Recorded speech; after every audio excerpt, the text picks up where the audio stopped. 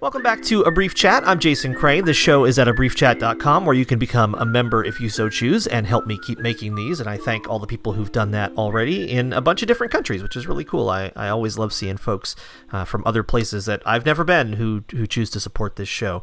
Today is the 9th of October, 2019. It's Wednesday, and I'm joined for the third of 5 days by John P. Clark.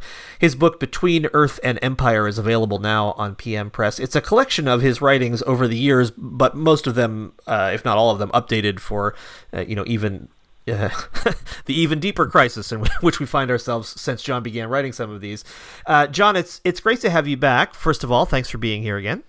Thank you so much. We talked yesterday about needing a third world revolution, and this one, unlike the first two, needing to be a voluntary choice by humanity to make a radical change in the way we exist on this planet. However, we didn't really lay out what that might look like, and I can already hear in my mind, because first of all, I think about it. I mean, I'm recording this interview with you surrounded by the technology that I use to do it in, my nice, comfortable apartment with various lights on and all of the things that I have that are as much a part of the problem as anything else.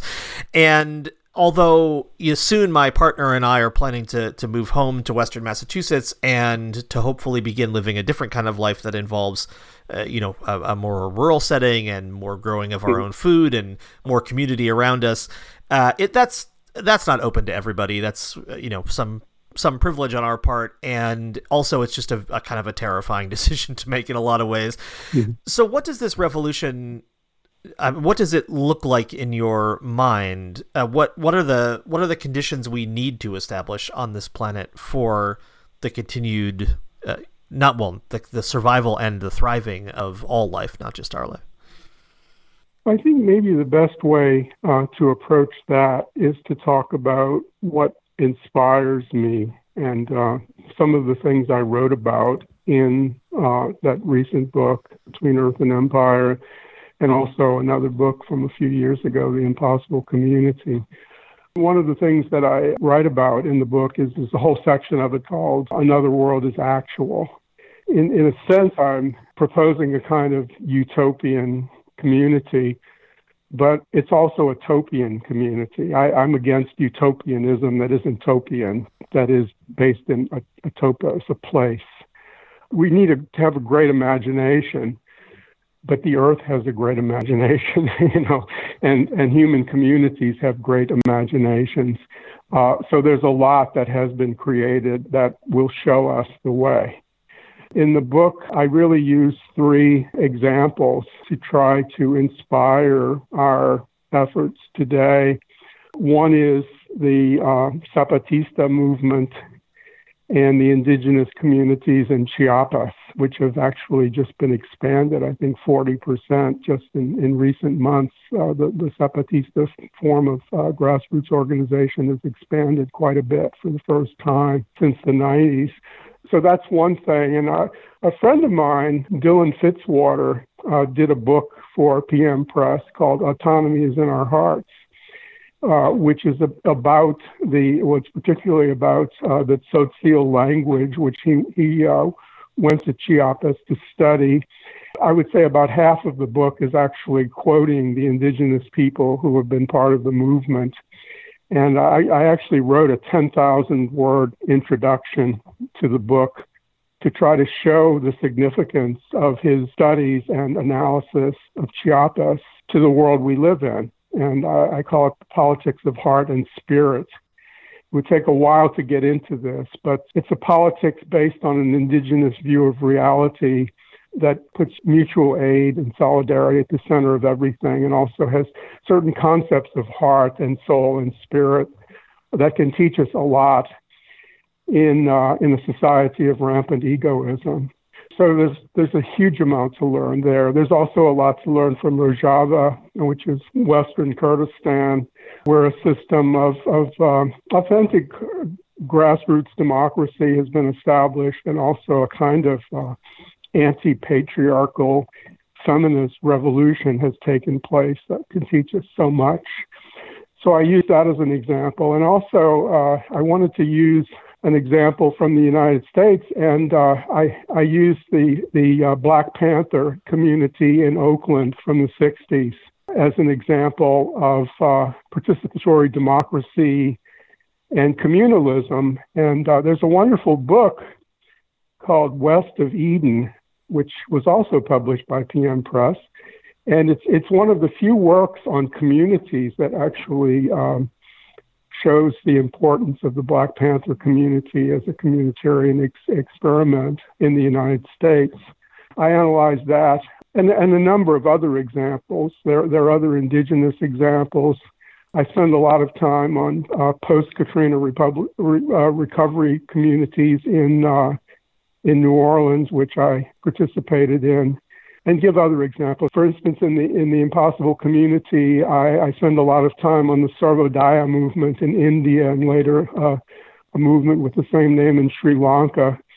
And I would argue that it probably gave us the best comprehensive program for grassroots social transformation that we have yet. And ultimately, the key institution that relates to what we're talking about, they call the ashram, which people usually think of as a religious community, but for them meant a kind of eco-village, that the movement, which envisioned economic, social, political, moral, and spiritual transformation, would be based on institutions like village assemblies, village councils, village economic cooperatives, and many other institutions, but also that the movement would establish a kind of eco-village in every town, every village, every neighborhood in India, in which people would practice basically the communitarian anarchism that they were advocating, so that it would be before their eyes. And to me, this is the ideal, that we can envision utopia when everybody can walk to utopia from where they live. So I think that's what we have to try to create. We have to have it right before our eyes. We have to be engaged in the process. So I might just mention one other example, which is the base communities that were established in Latin America under the inspiration of liberation theology, and hundreds of thousands of small communities, usually of 20 to about 60 or 70 people, were established all over Latin America, particularly in Brazil. There were 100,000 in Brazil alone. And much of the transformation that's taken place since the dictatorships of the 60s, I think have been profoundly influenced by this kind of grassroots organization and ferment that went on for several decades. So I don't think we have a lack of sources of inspiration. I think many people have engaged in actual social organization, reorganization, and creation that can help us.